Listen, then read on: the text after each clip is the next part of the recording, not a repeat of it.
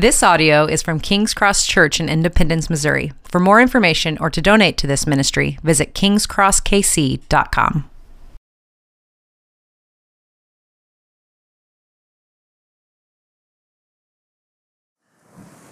Good morning. Thanks. If you would, please turn with me in your Bibles to John chapter 16, verses 16 through 33. On your pewback Bibles, that's page 902. Again, our text this morning will be in John chapter 16, verses 16 through 33, page 902. A little while, and you will see me no longer, and again a little while, and you will see me. So some of his disciples said to one another, "What is this that he says to us? A little while, and you will not see me, and again a little while, and you will see me, and because I am going to the Father." So they were saying, "What does he mean by a little while? We do not know what he is talking about." Jesus knew that they wanted to ask him, so he said to them, "Is this what you are asking yourselves? What I meant by saying, 'A little while, and you will not see me, and again a little while, and you will see me'? Truly, truly, I say to you, you will weep and lament, but the world will rejoice. You will be sorrowful, but your sorrow will turn into joy. When a woman is giving birth, she has sorrow because her hour has come. But when she has delivered the baby, she no longer remembers the anguish, for joy that a human being has been born into the world. So also you have sorrow now, but I will see you again, and your hearts will rejoice, and no one will take your joy from you. In that day you will ask nothing of me. Truly, truly, I say to you, whatever you ask of the Father in my name, he will give it to you. Until now you have asked nothing in my name. Ask, and you will receive, that your joy may be full. I have said these things to you in figures of speech. The hour is coming when I will no longer speak to you in figures of speech, but will tell you plainly about the Father. In that day you will ask in my name, and I do not say to you that I will ask the Father on your behalf. For the Father himself loves you, because you have loved me and have believed that I came from God. I came from the Father and have come into the world, and now I am leaving the world and going to the Father." His disciples said, "Now you are speaking plainly and not using figurative speech. Now we know that you know all things and do not need anyone to question you. This is why we believe that you came from God." Jesus answered them, "Do you now believe? Behold, the hour is coming, indeed it has come, when you will be scattered, each to his own home, and will leave me alone. Yet I am not alone, for the Father is with me. I have said these things to you, that in me you may have peace. In the world you will have tribulation, but take heart, I have overcome the world." This is the word of the Lord.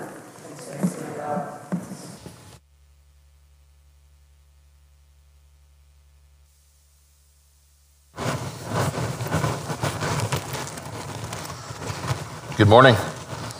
Welcome to John 16, verse 16, where we're picking up today in the farewell discourse. That's what we call this, the farewell discourse. It's the time of Jesus' final words to his disciples. And everything that we're talking about today is built upon last week, where we were introduced to the helper. Like Jesus is introducing the helper to his disciples.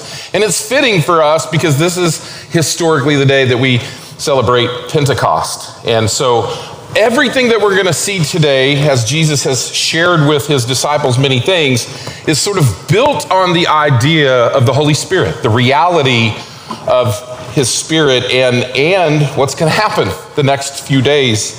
And so we've been covering many weeks the final day of Jesus' life, and here today we just catch another portion of Jesus' final words to his disciples.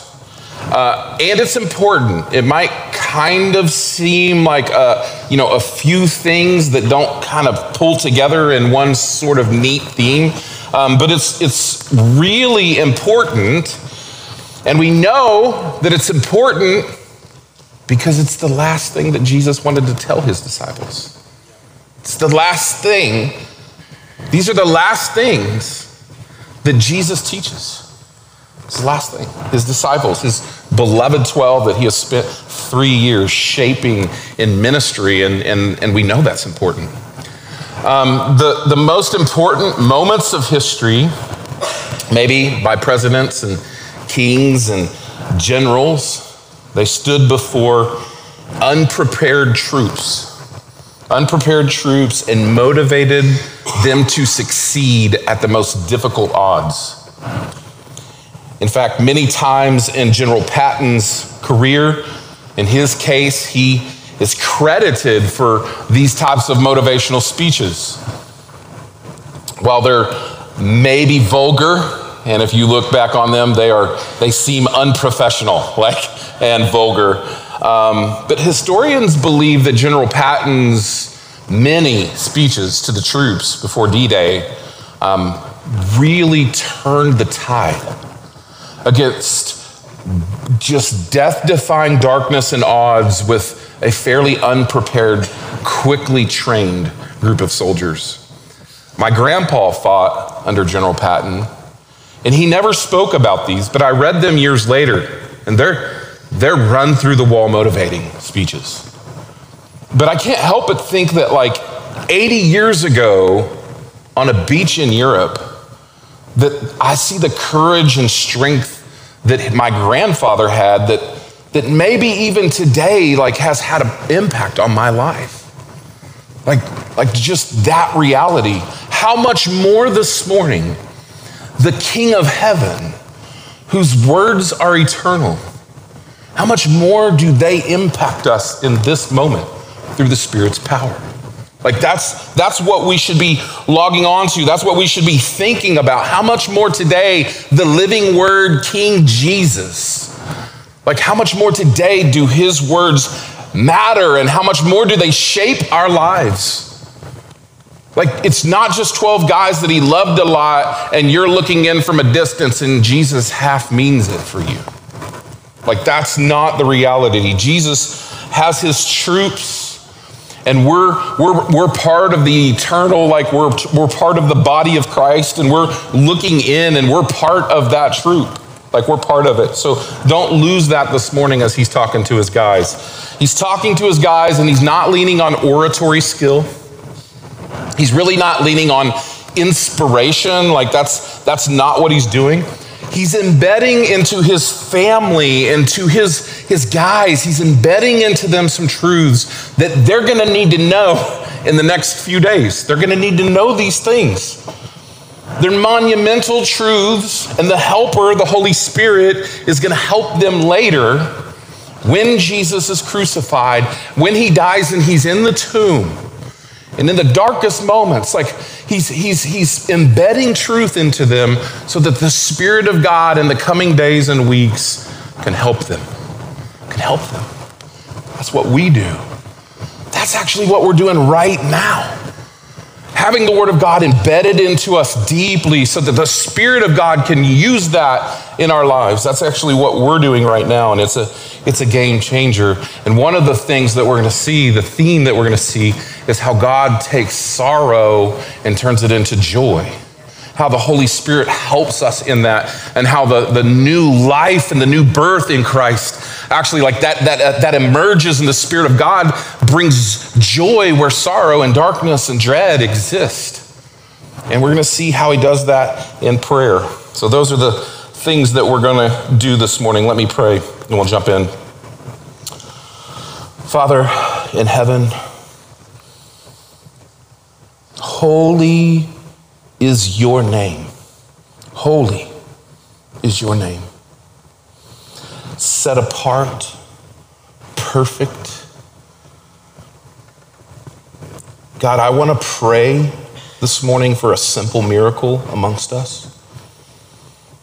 That it's just as you inspired John to write true words in the accounts of this gospel, you would inspire us today to listen to your words and to be encouraged by your words? Like, I think so many times we sit here because it's what we do, or because it's what my wife wants, or it's what my parents want. We sit and we stand and we perform our little performances. And so, God, I just want to ask you to interrupt those this morning, that you would make us present under your lordship and under the authority of the Word of God. God, would you do that this morning so that we wouldn't just be bystanders of an account ages ago, but that we would be your people gathered by you in this place, that you're speaking through your love and your care for us. Lord, would you glorify your great name? And would you help me to do that as I preach, my Savior, my friend? We pray in Jesus' name. Amen. Verse 16, he begins to tell his disciples, a little while you'll see me no longer, and again a little while you will see me. Verse 17 says that some of his disciples said to one another, hey, what's this that he says to us? Like, what's this that he says to us, a little while and you will not see me, and again a little while and you will see me? It seems like a riddle. Like, what does that mean? And because I'm going to the Father. So they're saying, what does he mean by this? Like, what does he mean by this? They're like talking to it. And listen, like Jesus has alluded to his death many times, right? Like he said that by now many times. They have a sense that something's going to happen, but we don't get this sense that they know much about that, right? Like, we don't get a lot of sense that they really know, here's how that's going to play out. And they're probably sort of still hoping that he's just sort of saying some stuff to challenge them. I don't know. Like, they're just in the dark a bit. They don't quite understand. They seem confused, and confused people ask silly questions, don't they? That's what they do. And hey, we have to listen to this account with some humility today, right? Because it's easy to look back, and it's easy to look at moments like this and be like, gosh, like, what's wrong with you guys? But we benefit from being on this side of Calvary. We benefit from being on this side of Christ's death on the cross. And we benefit from being on this side of watching them live in the darkness of those days when he's in the ground. We benefit from being on this side of the resurrection.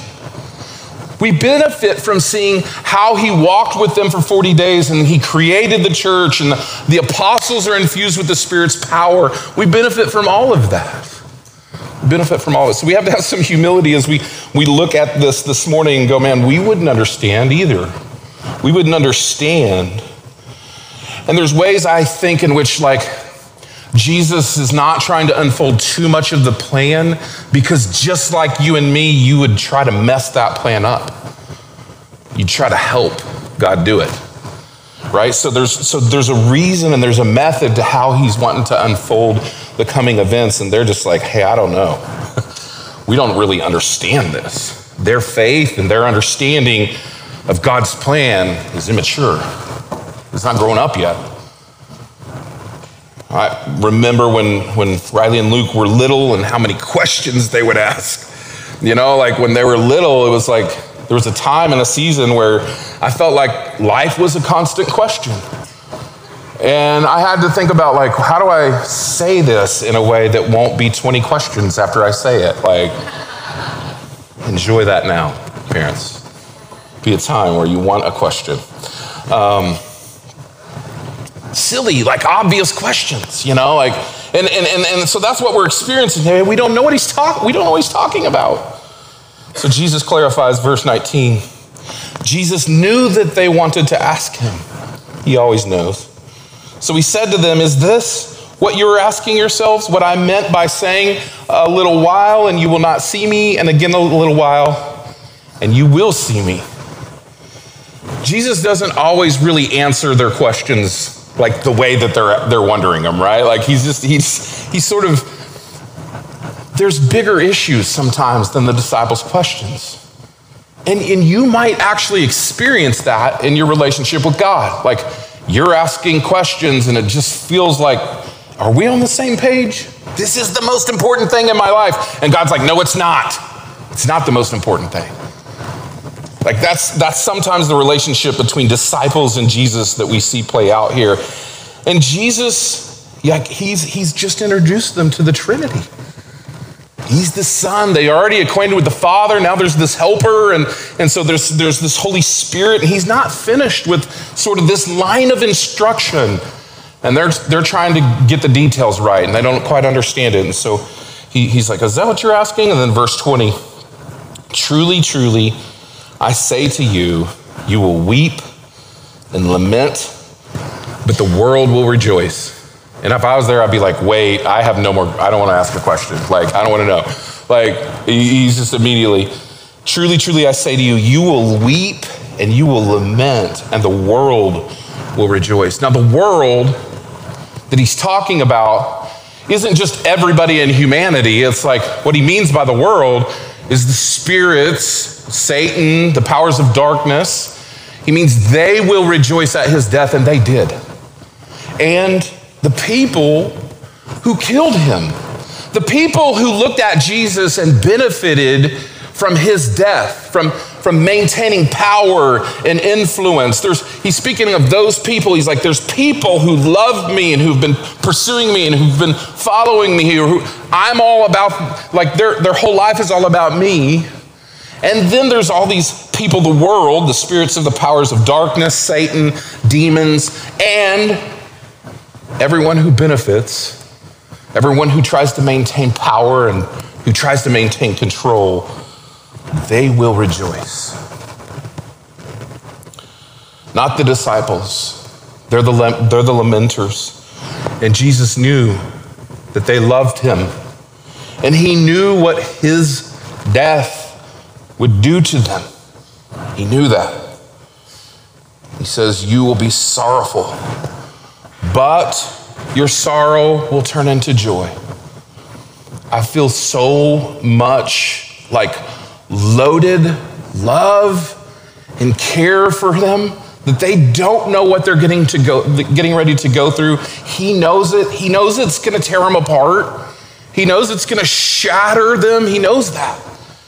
He's trying to help them ease into the reality of that. And he predicts that their joy would return. Just as he predicted that they would be sorrowful, that this would be a dark moment in their life. Like, he's like, hey, but it's gonna, like, there is going to be joy. It will return to you. Because after his death and their darkness, he knows what the resurrection will mean to them. He knows that. And in verses 21 and 22, he uses the example of giving birth. That the sorrow of the impending pain of childbirth, which I don't know what childbirth, I don't know the pain of childbirth, but I've witnessed enough to know that this is a proper metaphor and to not make any jokes about it right now. Amen. When a woman is giving birth, she has sorrow because her hour has come.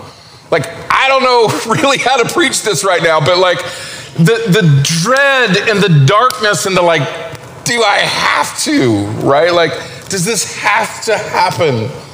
And when she's delivered the baby, it's like that didn't happen.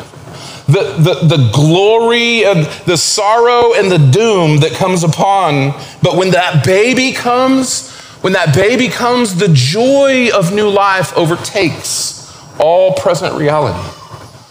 All present reality. And he's doing his best. Jesus is doing his best to help bring these sort of immature people who have not the Spirit of God like dwelling in them in the way that we see in Pentecost. He's doing his best to bring them into this idea of, man, there's going to be some really different days in front of you. You're going to be in the darkest place that you can imagine. And I'm going to, like, one Easter morning, I'm going to break dawn and you're going to be filled with joy. So he's helping them to see that. Verse 22, you have sorrow now, but I will see you again. You have sorrow now, but I will see you again, and your hearts will rejoice.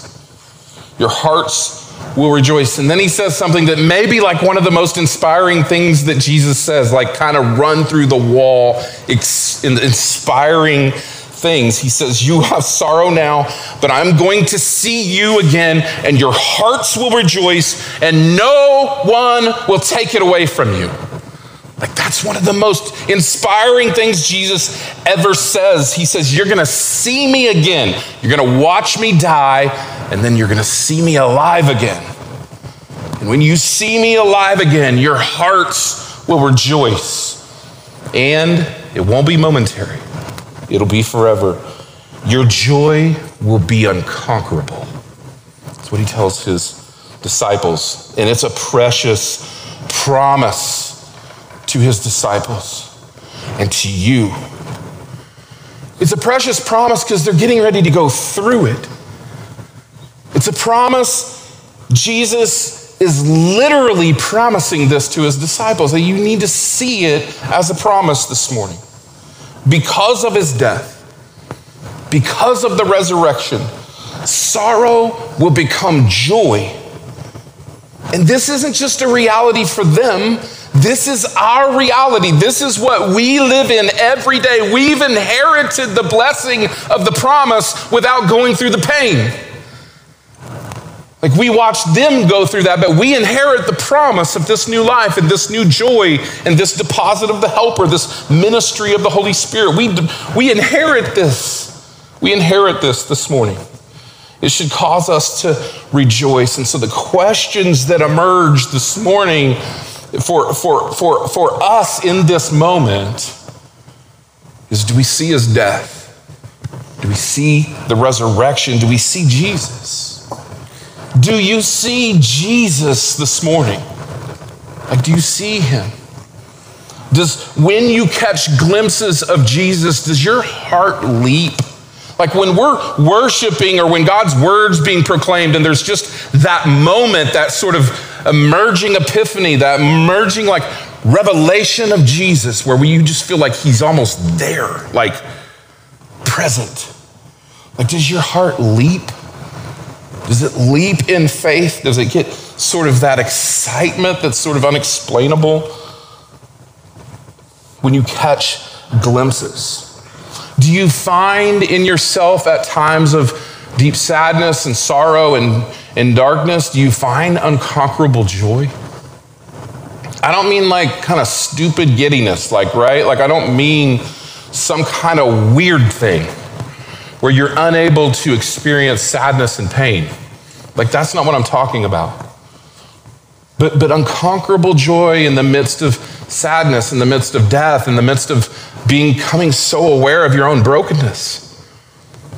But like knowing like Jesus is with me and his plan is unfolding and his spirit fills me and gives me joy. That's the work that Jesus is doing with his disciples. It's the work that he always is wanting to do with us. It's the work of the preaching of God's word. It's the work of the singing of worship. It's the work of scriptures being read, of us confessing our sins to one another. That's what God's doing amongst us. He goes on in verse 23 to say, hey, in that day, in the day in which this joy comes upon you and the other side of this dark hour, like in that day, you will ask nothing of me. Truly, truly, I say to you, whatever you ask of the Father in my name, he will give it to you. Until now, you've asked nothing in my name. Ask, and you will receive, that your joy may be full. So this passage is mishandled a lot, has been mishandled a lot. Specifically, prosperity teachers of God's word would say, see, anything you ask God, he gives to you. We know that's not true because life has taught us that lesson.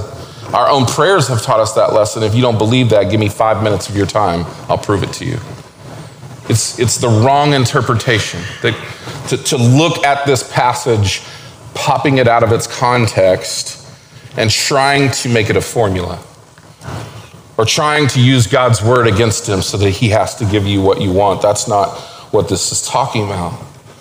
Jesus is talking about what it is to pray, what it is to experience this new life and this new creation and to be filled with God's Spirit. He's talking about what it means to pray with the Spirit to the Father through the Son.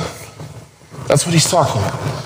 That's how we pray now. Like, that's what it means to pray in Jesus' name. It's no longer the Jewish mindset of a man prays to the Father. It's no longer that. He's resetting. In fact, this probably breaks a couple of their ideas of God, shatters it. Because the Trinity is sort of in view now. We've got the spirits helping them to pray. And Jesus is praying, and we pray to the Father in Jesus' name. Do you know that's the basis of Christian prayer?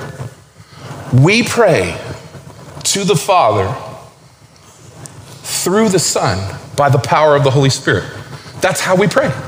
That's how every prayer is prayed in Jesus' name. Historically, across most religions up until now, and then even up until then, and even now, the prayer is one person to one God, or one person to multiple gods.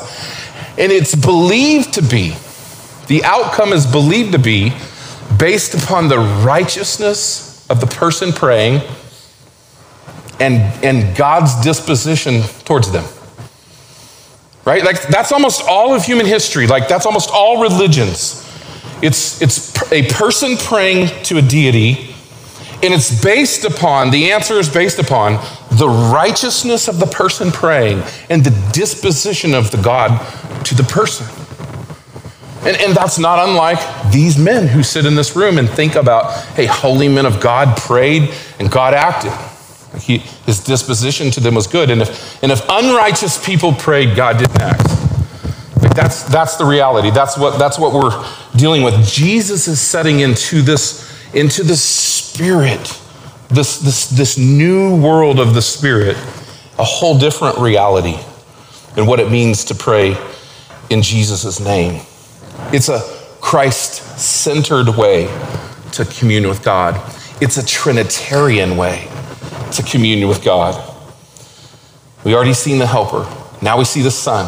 Now we see the Father. We see that the Son on this side of Calvary, he ascended and he sits at the right hand of the Father.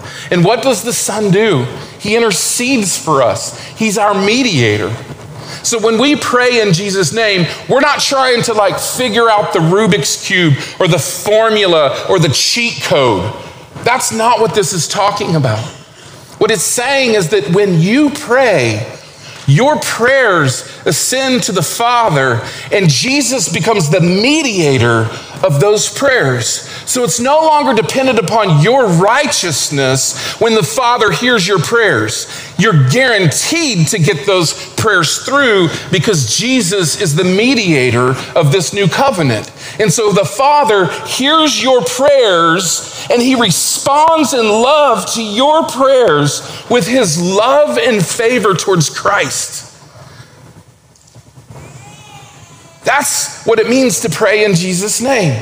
We pray to the Father through the Son's work, his finished work on the cross, his glory, his kingship, his presence in the throne room, seated at the right hand of God in power and glory, the King of everything, all powerful. We pray through him. And the Father looks upon those prayers, and in his passion and his love towards his Son, he answers them. And he always answers your prayers. He always does.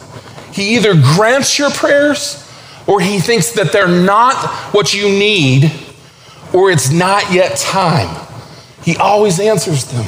That's what it means to pray in Jesus' name. It's not a formula. It's not some unlock the power thing. To pray in Jesus' name, it's Trinitarian. It means I don't know how this hits you right now. I don't know how it hits you right now, how your prayers are how you feel like your prayer life's going. I don't know if some of you just feel like you mess up so much and there's no way God wants to hear your prayers. Why pray?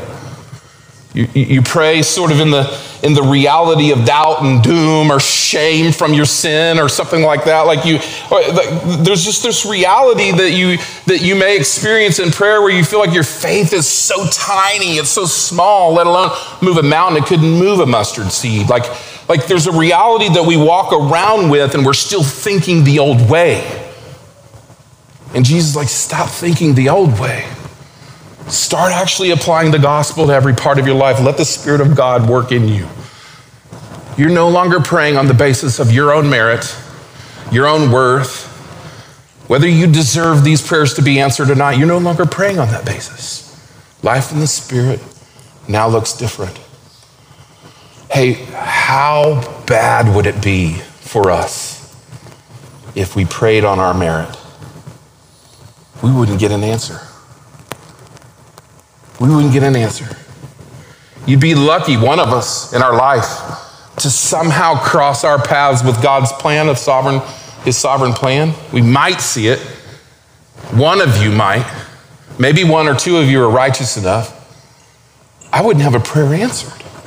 We pray, we commune with God on the basis of Christ's righteousness and what he's doing, and God wants you to know that. That's the good news. That's where our sorrow turns to joy this morning, is the good news that your prayers are never heard by God based on your merit. That's what it means to pray in Jesus' name. If that doesn't give you joy, I don't know what will. The disposition of God to you because of the finished work of Christ. I said these things, verse 25, to you in figures of speech. The hour is coming when I no longer speak to you in figures of speech, but will tell you plainly about the Father. And that day you will ask in my name. And I do not say to you that I will ask the Father on your behalf, for the Father himself loves you because you have loved me and have believed that I came from God. And now I'm leaving the world and going to the Father. It feels like he's got them in the right place to hear what he has to say. This is the good news. You're full of doubt and doom, but this is the good news for you. Like, this is what's going to happen. This is what new life in the Spirit is going to look like. Verse 29, his disciple said, now you're speaking plainly and not using figurative speech. Figurative speech is like, it's that kind of speech that like allows you to sort of like leave this place and then look at something important from a different place, right? Like and so it can be helpful, right? Like we can pop out, we can get a metaphor, we can get a parable. It's like, it's helpful because it's how we like grasp on to something that's harder, but there's always a returning to just say something clearly, right? If you just speak in figures of speech, no one's going to know what you mean. Or really, they're not going to know what you mean. So Jesus is just like, hey, listen, here's what it looks like. And he basically says the same thing to them. And they say, thankfully, you're saying this way we can understand it. And they're so thankful. But then verse 31, Jesus kind of does that whole Jesus thing, Jesus juke. It's like, oh, you believe now? Like, okay. Jesus answered them, do you now believe? Do you now believe? Behold, the hour is coming. Indeed, it has come when you will be scattered. So it's like sorrow, joy. Now we're back to sorrow again. Because he's embedding in them. This isn't just some sort of mind trick, right? He's embedding in them that this is a real reality. The hour is coming.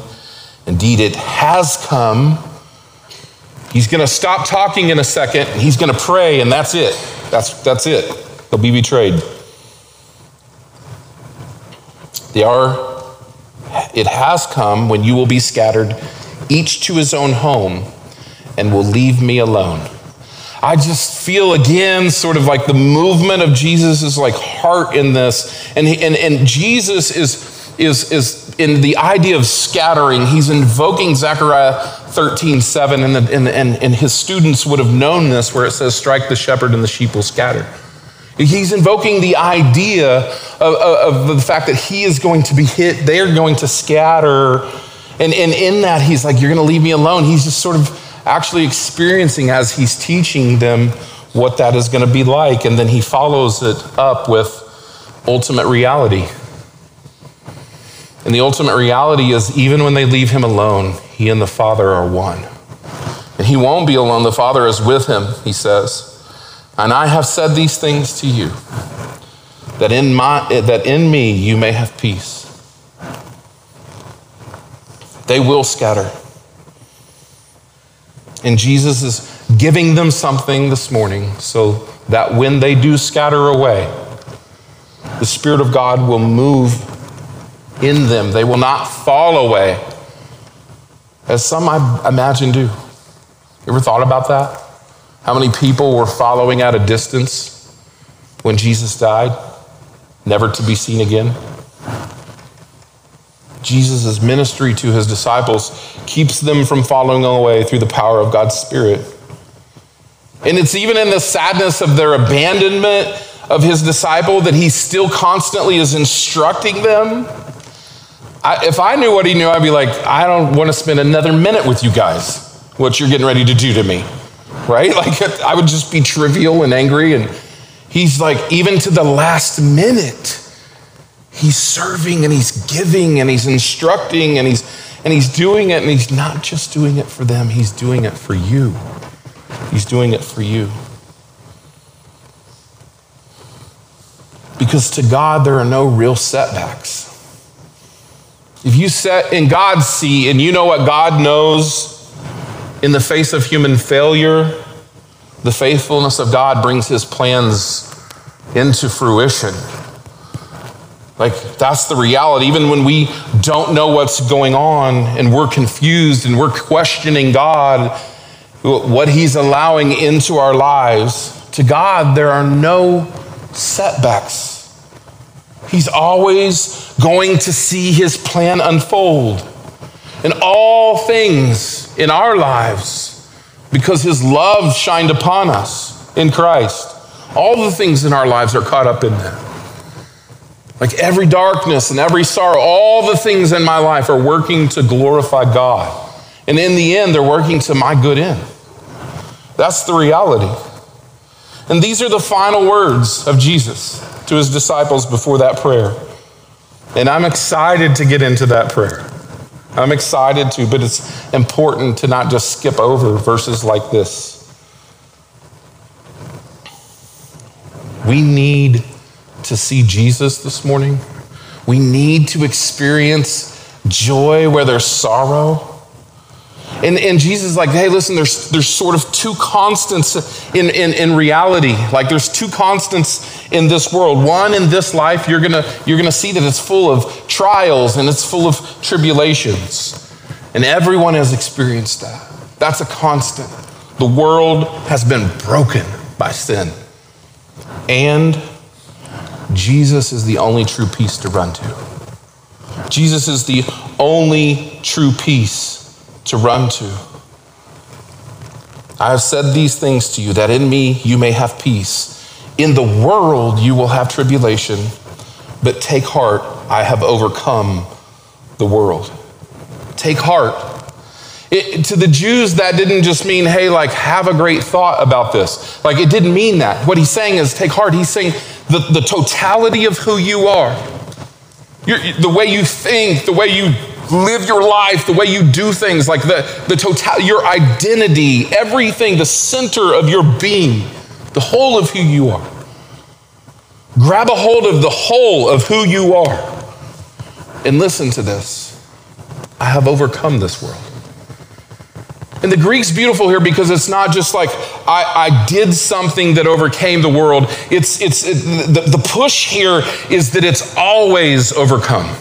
From this point and forever, it's overcome. Like it's his lordship, his authority is extending out. And Jesus is predicting, like, this is what's going to happen. When I go into the grave, I will defeat sin. And when I am resurrected, I will give new life. And that's how Jesus overcomes the world. That's how he becomes victor and king. And as his lordship extends throughout the ages, New believers like us are caught up into the story, the precious story of the gospel, and are given the same new life, and are given the same joy, and are given the same realities. And it means that overcoming, that lordship means that every tear you cry in this world will be paid back with 1 trillion years of joy in God's presence. Every sad moment, every loss you experience in this life, every tight and difficult circumstance and thing that you face will be paid back with 1 trillion years of pleasure in God's eternal kingdom. Joy, peace, patience, love. That's God's love casting over his disciples this morning. That's what he needs them to know, and that's what we need to know. I want to end this morning, I think as it's appropriate, on Pentecost, to help you see that we live this life by the Spirit. If you believe in Jesus, you see he lived a perfect life. You know that he went to the cross and he went into the tomb to die for you. That his shed blood is for the forgiveness of your sins, and that God raised him from the dead. He created the church and he ascended to heaven and sent the Spirit. Like, if you believe that, then you have the baptism of the Holy Spirit. It's the only way to believe that. You have the baptism of the Holy Spirit, and your life is lived by this helper. So I want to read to you. I don't know if this is an exhaustive list. I just quickly pulled all these up today, or not today, this week. And I just want to share what the Spirit does in your life. And I hope that in some way, like, you would be encouraged this morning and go, hey, this is what God wants for me. Like, this is what God wants for me in my life. And maybe you take a step towards that, or maybe you take another step towards that this morning and see what the Spirit does through the gospel. And like, your prayers would change, and the way you would pray would change. The faith that you would pray for others would change, because now it's like not based on you anymore, right? Like, you ever pray for somebody and it's like, I'm kind of scared to pray for them. I don't know if I'll mess up or if God will hear me. Like I'm praying that a lot of things in our lives could change if we get a revelation of what the Spirit does. So let me just read these to you and then I'll pray. What the Spirit does. The Spirit is the helper that teaches and reminds us. I'm praying God will do that this week to us. Convicts the world of sin, dwells and fills the believer, is the source of our revelation, of our wisdom, and of our power.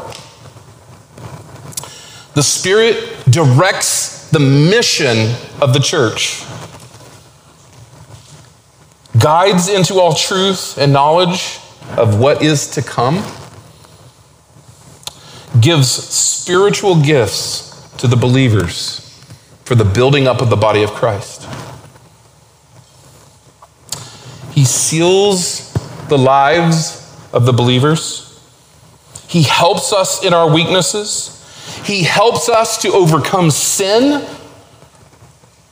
He makes us new, refreshing, renewing, recovering, redeeming. He makes us new, and he transforms our lives, giving us spiritual fruit, washes and regenerates human hearts to see and savor Jesus,